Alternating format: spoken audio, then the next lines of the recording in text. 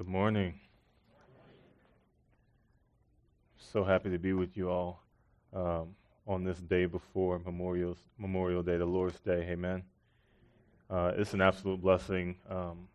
As your pastor just mentioned, I had the opportunity to meet some of the leaders about a year ago, and it was a real blessing to see and to be a part of a meeting and to be able to even meet a church that was excited not only about the gospel, but about the implications of the gospel in regards to what it calls us to in concerns of ethnic diversity within the church.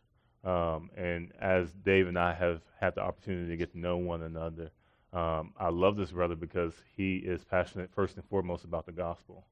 I feel as if, over a period of time, the culture and even in the church, we've become sometimes at some points more obsessed with diversity than we are with the gospel. And it's very important that if we're going to really do this and do this the right way, that we have to keep the main thing. Amen? Amen. So as you continue your pursuits of ethnic diversity to reach all men, remember that we're doing it not because we want to be like the world. We don't want diversity for the sake of diversity. It's because the gospel bids us to. That's because the gospel calls us to take the gospel, to take this good news of Jesus Christ to all men. Amen?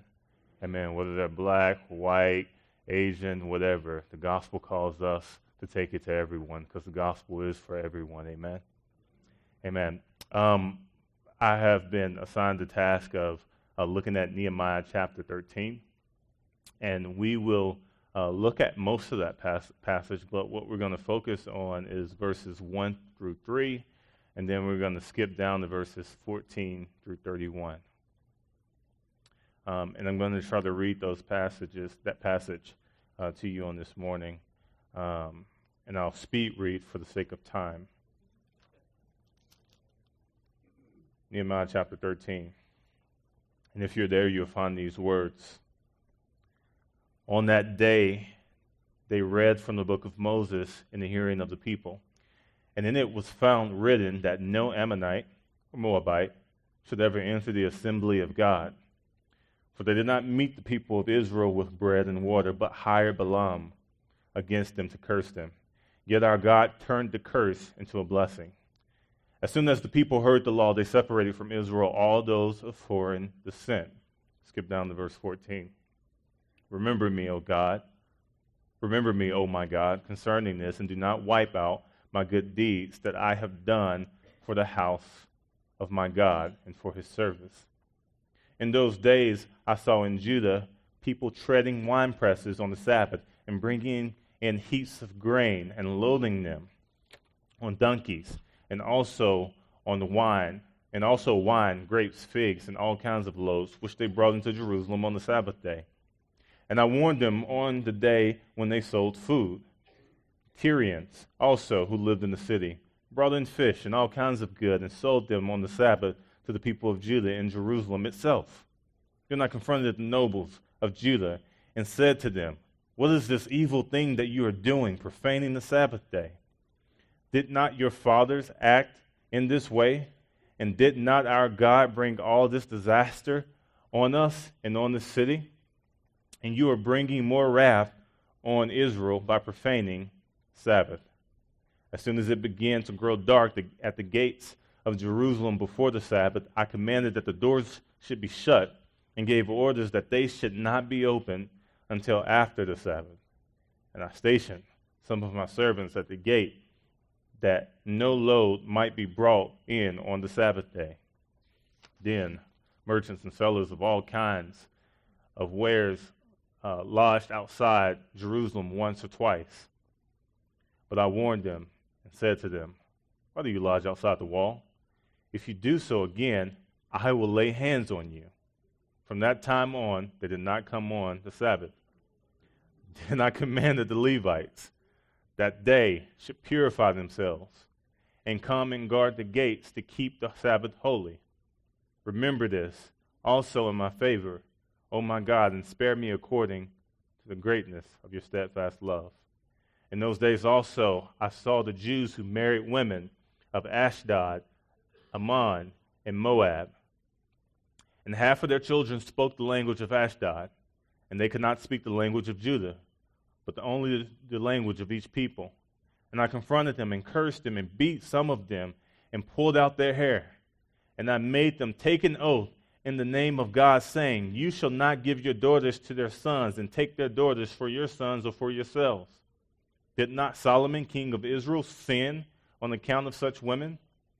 Among the nations there was no king like him, and he was beloved by his God, and God made him king over all Israel. Nevertheless, foreign women made even him sin. Shall we then listen to you and do all this great evil and act treacherously against our God by marrying foreign women? And one of the sons of Jehoiada, the son of Elisha, the high priest, was the son-in-law of Sanballat, the Horonite. Therefore I chased him from me.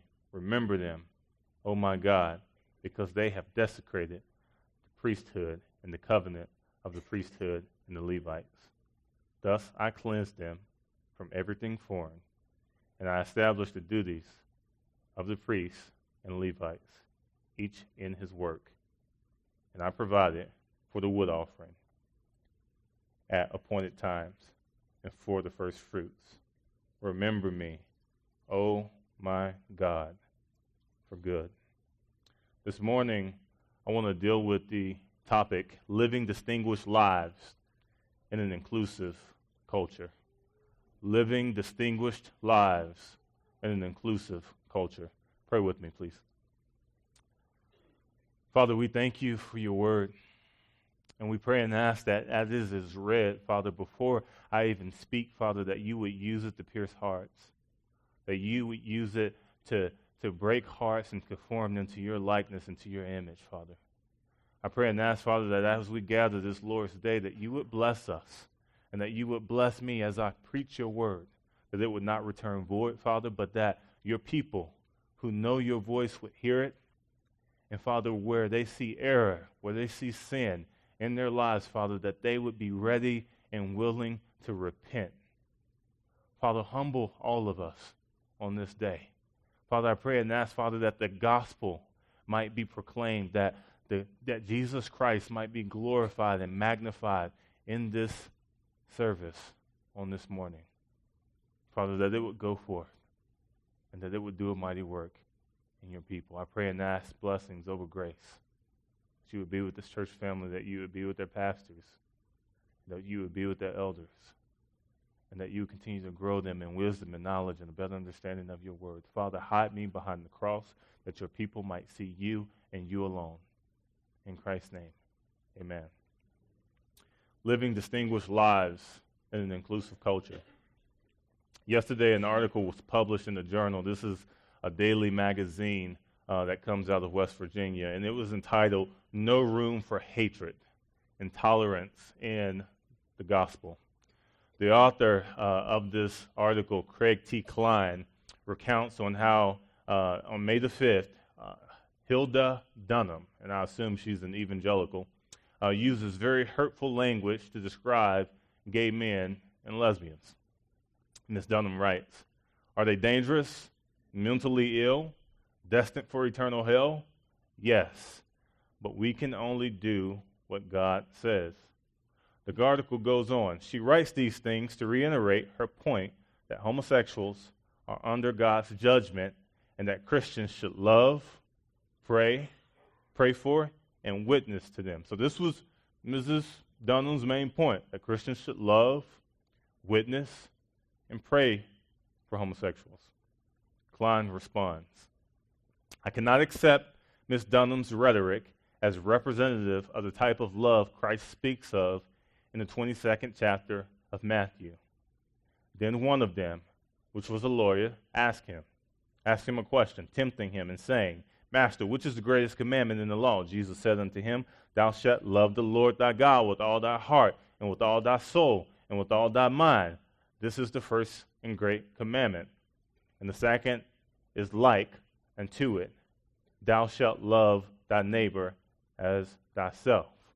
Mr. Klein goes on and says, so as Christians, as humans, What are we to do for our gay and lesbian brothers and sisters, sons and daughters, mothers and fathers, and neighbors? Love them. Accept them. Celebrate them as fellow travelers on the walk of life. He ends by saying this: the world may have plenty of room for religiously motivated bigotry and hatred, but there is no room for it in the gospel of Jesus Christ. Did you see what Mr. Klein did there? People like Mr. Klein aren't unique in the church. That this is a movement that's growing more and more inside of the evangelical church. That there's this movement for us to become more accepting, to become more inclusive, to become more loving. But the problem is that when we talk about love, we're not really talking about biblical love.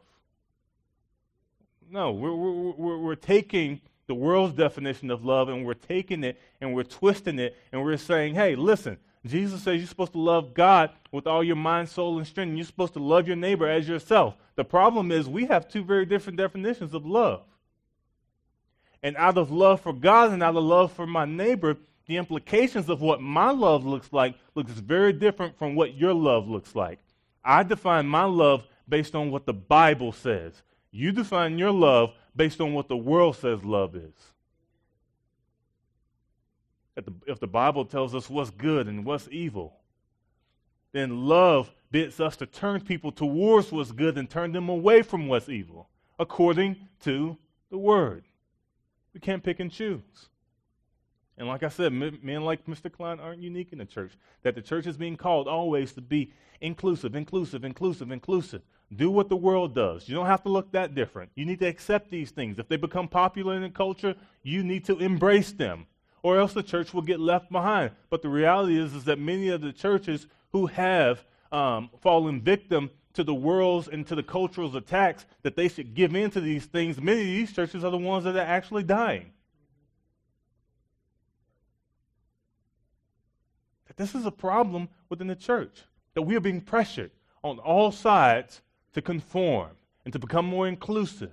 And I come here to tell you today that our passage is saying something very different than what the culture is telling us to do.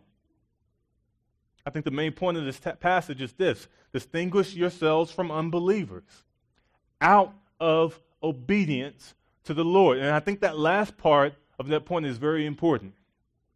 The reason why that last part is very important is because sometimes some Christians, we just want to distinguish ourselves. We just want to be different for the sake of being different. The world wears solid colors. Okay, we're going to wear stripes because we want to look different from the world. And that's not what the Bible calls us to. The Bible says that we need to be transformed by the renewing of our minds, so that means that the way that we view all of life has to change. Not just in the way that we dress, not just in the type of clothes that we wear. We don't have to look weird for the sake of looking weird. But the Bible calls us to be different. And what does different look like? I think this passage helps us understand some of these things. If you look at the passage of Nehemiah, and you guys have been going through this book for the past several weeks, something very interesting is going on in this last chapter. In chapter 1 through 12, you see Nehemiah leave the king's house, and he goes into Jerusalem to rebuild the wall. And right in chapter 12, you see the dedication of the wall. And most of us would like for the book to end at chapter 12, right? Because things are looking good, man. Reformation has taken place. Israel is like, God, we promise we won't do it again. We repent. We confess. We're all about you. But all of a sudden, something happens 12 years later is when Nehemiah returns. That all those promises that they had made, all that stuff that they said they would do, they're not following through. They're not following through. So there's some debate among theologians where the 12 years in chapter 13 actually begins. Some would say that it begins at verse 4. Others would say it begins at verse 1. That's irrelevant to our point here on this morning. Regardless, we know that there's a break between what Nehemiah saw before he left and what Nehemiah sees after he left. Now, personally, I think that verses 1 through 3, should be a part of the last section. And I think the break actually does happen at verse 4. But let's look at our first point. That in this chapter, I think there's sort of three major movements at least in this passage. And number one, it deals with the assembly, who is allowed in and out of Israel. Number two, it deals with the practices or the lifestyle of the people.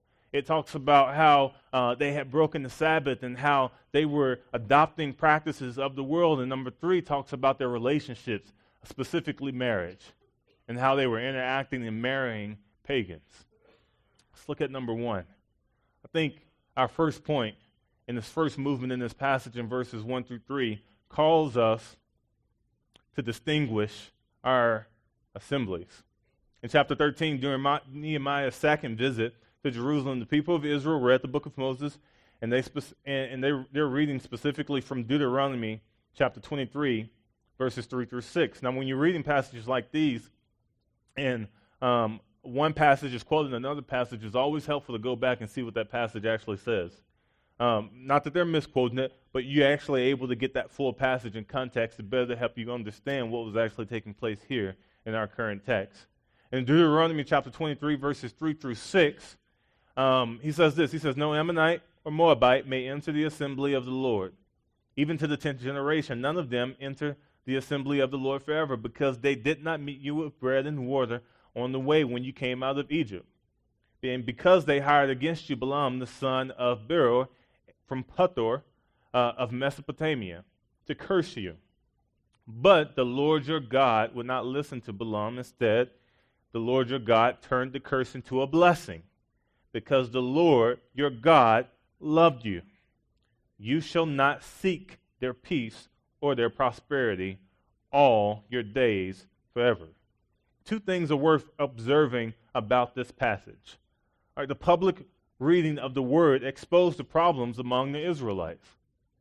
That it's important that we read our word. Matthew Henry comments on this section. He says, "See the benefit of the public reading of the word. When it is duly attended to, it discovers to us sin and duty, good and evil, and shows us wherein we have erred.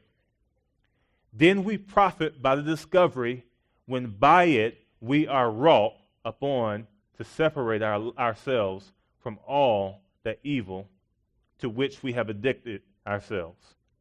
The people of Israel were ignorant of the law. Why? It seems that discipleship was no longer taking place among the people of Israel. In Deuteronomy chapter 6, they're commanded to teach the law diligently to their children. The passage says that they should talk to them when you sit in their house, and you should walk, and when they walk by the way, and when you lie down and when you rise, you shall bind them as a sign on your hands, and they shall be as frontlets between your eyes. You shall write them on the doorposts of your house and on your gates. So the first problem was ignorance, that they had been commanded early on, before chapter 23 and chapter 6 of Deuteronomy, to teach your children, to know this law. It is very important that you know the things in which I have commanded you.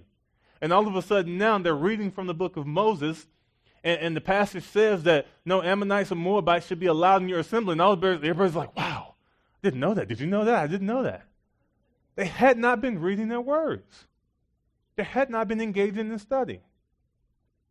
The passage says that it was because they did not meet you with bread and water on the way when they came out of Egypt. So the reason why the Ammonites and the Moabites were banded from Israel was not because of their skin color, was not because of their ethnicity, but simply because they were opposed to Israel. And God in his sovereignty knew that this would not change. That if they were allowed into the assembly one way or another, they would find a way to corrupt Israel and turn them to pagan gods. And he wasn't having it. This passage, some may object that this passage seems to point to a type of ethnic purity, since the passage reads that they separated from all those of foreign descent. But I think Scripture clearly shows that this is not the case. that foreigners were allowed to join Israel by conversion, as shown in Ezra 6:21 and Ruth 1:16 through 17. Who was a Moabite? Ruth was a Moabite. Furthermore, this passage clearly shows that the reason why they were forbidden was due to their opposition. A full reading of Deuteronomy chapter 23 shows that Israel was not allowed to abhor the Edomite or the Egyptian. The Edomite because the Edomites, because they were brothers, and the Egyptian because they were sojourners in Egypt's land. And these were individuals who were foreigners, who were not a part of Israel. So verses 1 through 3, I think, have much to say to the church today. Let's look at two things. It shows us the importance of private and public reading of God's Word. Chrysostom says this. He says, the source of all troubles is in not knowing the Scriptures. Amen? The source of all troubles is in not knowing the Scriptures. How true was this statement for Israel, and even truer for us today? That knowing the Scriptures is extremely important. That in it, the good news of Jesus Christ, the good news of the gospel, is revealed to all of mankind. That in it, we find out things about God. How would you know anything about God? That people who always want to put their Bibles to the side in order to figure out things, it's very important that we are students of our Word. That the Bible, that the Scripture must be the lenses through which we view all of life. How many times are you reading through the Word and it's exposing new sins in your heart? This is important that we take Bible reading, that we take Bible memorization, that we take these things seriously, because this is the weapon, this is the sword that God has used, that has given us to fight evil. Not out there, but in our own hearts. That people are very concerned with the evil that's out there in the world. And listen, I think that I'm one of the first ones that think that the church needs to be aware of the deception of this sort of homosexual movement towards the church. Yes, amen. Please be aware of it. Know what's going on. But please don't think that for 1 second they're the main problem or that they're your biggest problem. Your biggest problem is you. Your biggest problem is in your own heart. And the only way that we will know what it is that God commands of us, that what it is that God calls of us, is if we are reading and if we are studying our words. You have to be Bible people. You have to be Bible people. It is not enough for us to come to church on Sunday and hear the word being preached and then go out and not pick up our Bibles for the rest of the week. This is not enough. Why? So that you can be discerning. So you can be wise. It'll change your marriages. It'll impact the way you raise your children. It'll impact the way you educate your children. We need to know the Scriptures. That in it, the God of the universe has spoken to us. Isn't that amazing? Have you ever just stopped and pondered the fact that the God of the universe has revealed himself to you? He says, listen, I tell you all about myself, and I even tell you a little about you in my word. You want to understand the twisted and the wicked heart of mankind? Read the word. It shows you how we are fickle, how we are prone to stray. But God, who is rich in mercy, has given us a way to have a relationship with him. And it's only through the proclamation of the good news of the gospel. Amen.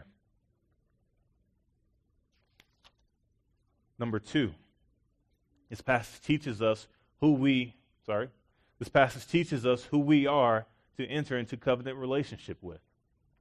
I think this is very important in the church today because, again, we're being forced. Be inclusive, be inclusive, be inclusive, be inclusive. Let everybody in. And that the reality is that the Bible is a book that actually discriminates. That's a very unpopular word in our culture, but it does. But there are very strict guidelines regarding who is allowed into the church. Not inside the public worship, but I actually mean inside the covenant relationship in the body. That the church is for those who have repented of their sins. That the church is for those who confess that Jesus is Lord over the universe. The church is for those who are compelled to hate what God hates and to love what God loves. The church is for those who confess that Jesus is Lord over their lives and they're willing to give up everything to follow him. The church is for those people. And if that is you, the church is for you. That the church invites you to come into covenant relationship with us so that we may grow together, so that we may hold one accountable. But if that is not you, I'm sorry, we're not discriminating against you. Based on your skin, based on your ethnicity, based on anything like that, we're simply following and obeying what the Word bids us to do. And that, quite frankly, you don't want to be around us anyways. That the church is for believers who follow the Almighty God. We don't want to try to be diverse and inclusive and at the same time compromise in what the text actually teaches us. Number 2, I think this text is calling us to distinguish our lifestyles. In verses 15 through 22, we find the record of the people of Israel violating the Sabbath. Now the passage says that they were treading the wine presses on the Sabbath and bringing in heaps of grain and loading them on donkeys, and also wine, grapes, figs, and all kinds of loads, and which they brought into Jerusalem on the Sabbath day in Jerusalem. Now Nehemiah confronts the nobles of Judah, pointing out their iniquity, reminding them what happened to their fathers when they did the same thing, and warning them that they were bringing the wrath of God upon themselves by profaning the Sabbath. The law concerning the Sabbath is extremely clear, and it can be argued that it's the most gracious of the 10 Commandments. God is saying rest. What type of idiot do you have to be to rebel against that? A sinful one. That our rebellion against the Sabbath day, especially within Israel's time, shows that the heart of man is wicked. We don't rebel against God's commandments because they're burdensome. We rebel against them because we're evil. And our hearts need to be transformed. That God says, hey, it is good for you to take some time off. It is good for you to rest and set aside a day to worship me. And what did they do? No, we want to work.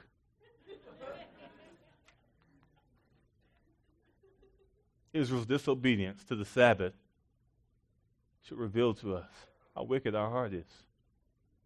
Israel had grown impatient with the Sabbath law. Amos 8:5 reveals this impatience with the merchants, annoyed at the weekly shutdown of business. And by Jeremiah's time, that they were completely ignoring the Sabbath. That it had become to them sort of a strange thing, that they didn't do it anymore. It was irrelevant. Perhaps Israel had been influenced by the culture, and now something that was clearly forbidden by God was all of a sudden now embraced by the entire nation. Nehemiah didn't simply stand by and watch it happen. Notice what Nehemiah did. He went against something that was widely accepted in the culture. Regardless of your views on the Christian and the Sabbath, whatever you think, I think there are some warnings here for Christians today. Israel was given a law, and they violated it so much so that it became normal to do so in their day. There was little different from them and the surrounding nations, but they were no longer distinguished people. They began to look like the nations. What does that say about the church today? But I think this point of distinguishing our lifestyles, again, the way that we live, the way that we practice, the things that we do, they should be different from the world. And this is something that I've come to realize about Christians, is whether we realize it or not, we want to be liked by the world. Furthermore, we want the world to approve of the things that we do. This is why all of a sudden when something in the media blows up and the media has this sort of outrage about what is going on, and all the secular people are, saying that they're promoting what's good and all of this, and all of a sudden the Christian church, we're kind of running behind, yeah, we're with you too. Like, yeah, this is evil. And we're not discerning in the process.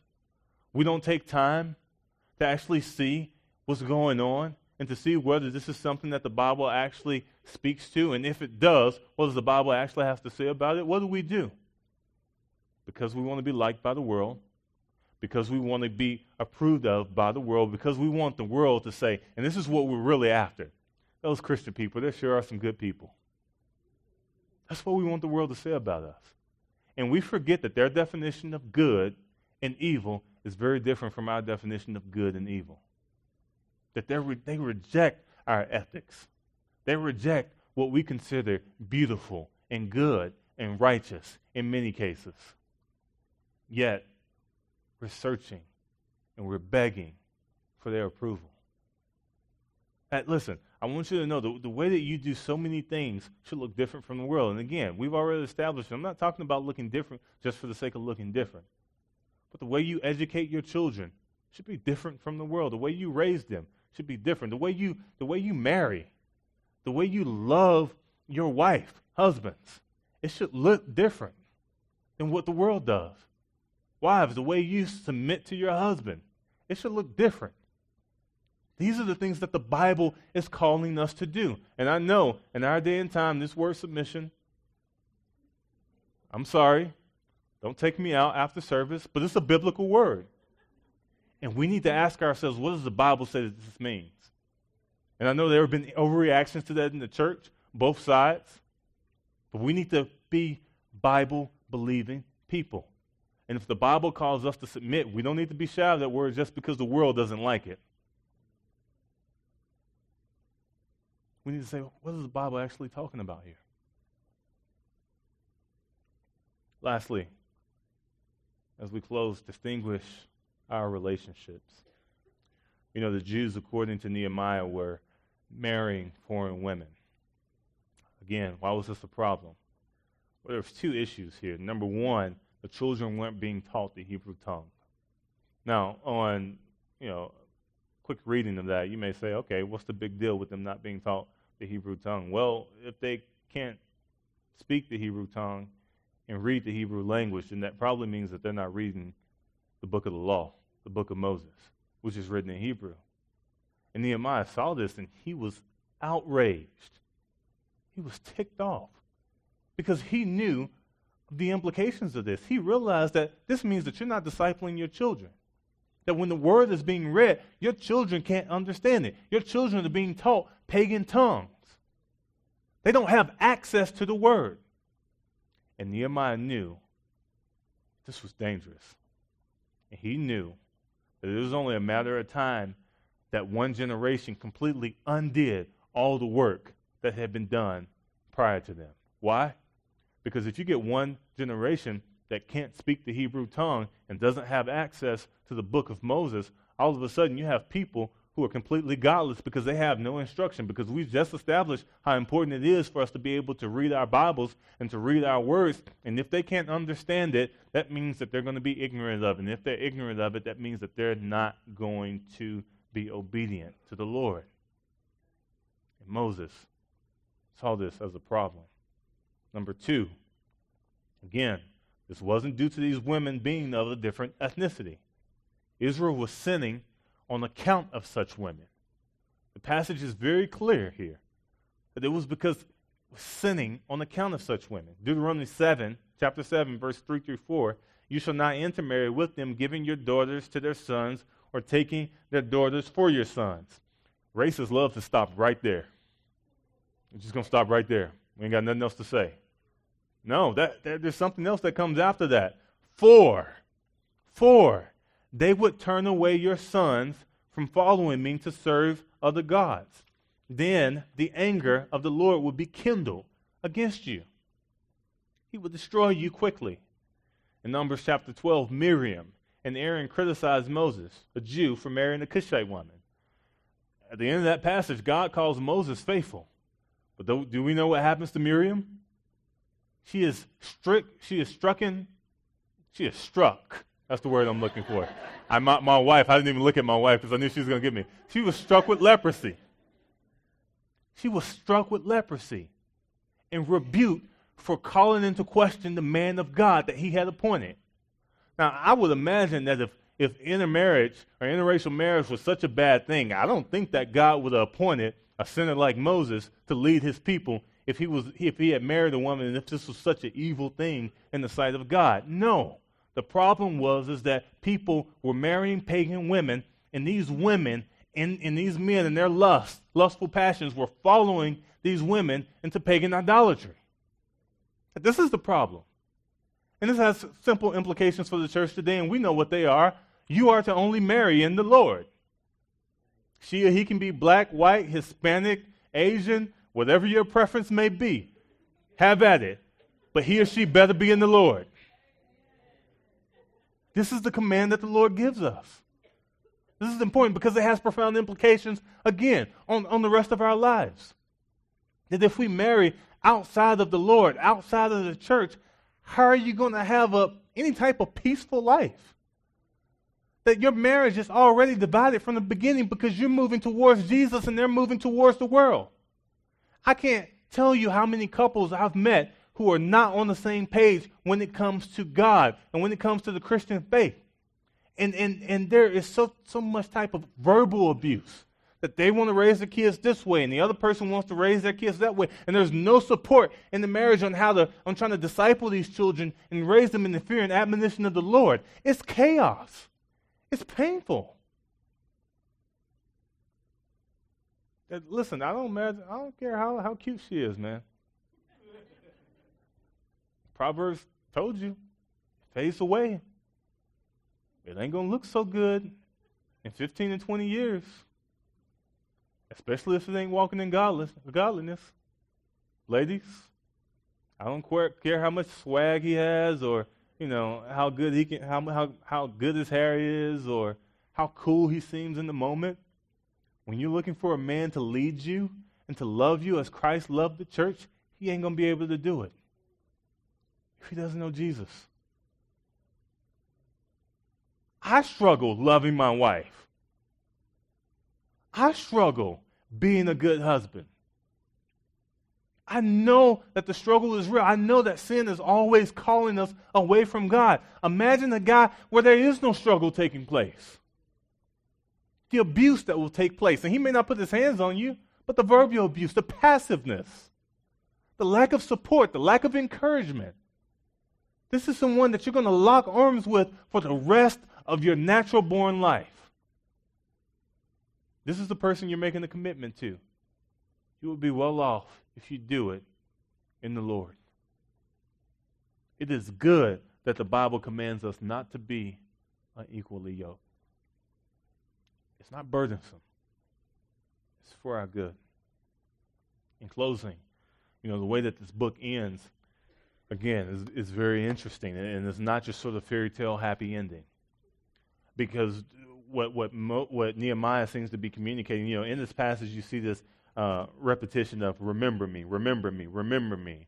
And, on a quick reading, you're just like, this Nehemiah guy, like, oh my goodness, remember me, remember me, remember me. It seems sort of vain, right? It seems like he wants to be the guy known as the hero who comes in and fixes Israel. Well, if that was the case, he wouldn't have wrote chapter 13. Because what is revealed in Nehemiah is that he is simply a foreshadow of the one that is to come. That Nehemiah, in all of his righteousness and all of his attempts to reform Israel, he could not do it. That the heart of men were bent towards evil. They were sinful, they were wicked, and they needed someone greater than Nehemiah. This book ends on a sad note. Why? Because it's pointing us to a Savior. It's pointing us to someone who will come and true reformation will happen. And that when he comes, he will defeat sin and death, and he will restore the relationship of sinful man back to holy God. That he will soak up the wrath of God like a sponge that the Israelites, that you and I deserve. And instead of us being pushed away from God and cast into eternal damnation, Jesus takes that upon himself and gives us the perfect life that he deserves, the reward for living the perfect life that only he deserves. This is the good news of the gospel. That this book ends on a sad note because it wants to remind us that a better day is coming, that it wants to remind its readers that your hope is not in Nehemiah. Your hope is not in the Old Testament prophets, but there is a greater prophet that is coming, and his name is Jesus. What does that mean for us today? That as we struggle with sin in our own hearts, and as we watch America move further and further away from any type of religious principles. What we need to realize that this earth is not our home. And even we, though we know that the Son of God has come and has died for our sins, we also know that he will return again. And we look forward with hope. Because no matter how you vote, you can be, hardcore conservative. You can get your, be all involved in politics and get your sticks and protest and all of those things. You can do it till your mouth is dry. But the reality is that this world is not going to be redeemed, it's not going to be restored until Jesus comes. And I'm not calling you to be passive in those things. I think you need to be aware. I think you need to have a Christian worldview as you engage in politics, but please don't put your hopes in it. Your hope is in Christ. And knowing that he's coming pushes you and motivates you to spread the gospel and to share this good news with others and to raise your children in fear and admonition of the Lord and to love your husbands and to love your wives as Christ has loved the church and patiently await the return of our King. Amen? Let's pray. Father, thank you for your word. I pray and ask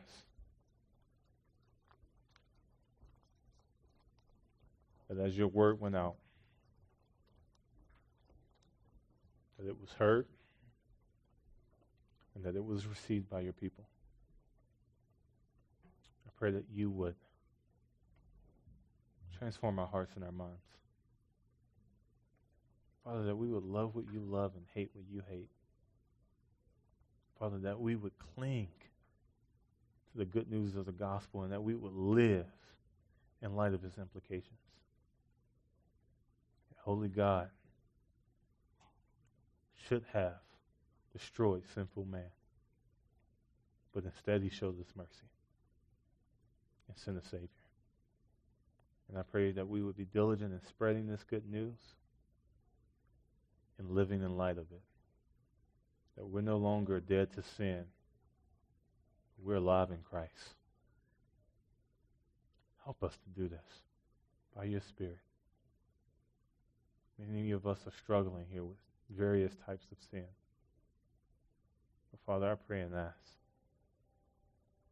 that you would bring healing, that you would bring comfort, that you would not leave us as orphans, Father, but that you would rescue us from our transgressions. Marriages may be struggling, Father, but I pray and ask that, Father, you would remind them of the love of Christ. Children may be tempted to go wayward, Father, but I pray and ask that you would give them parents that are patient and that long to show them the love of the Father. Help us. In Christ's name, amen.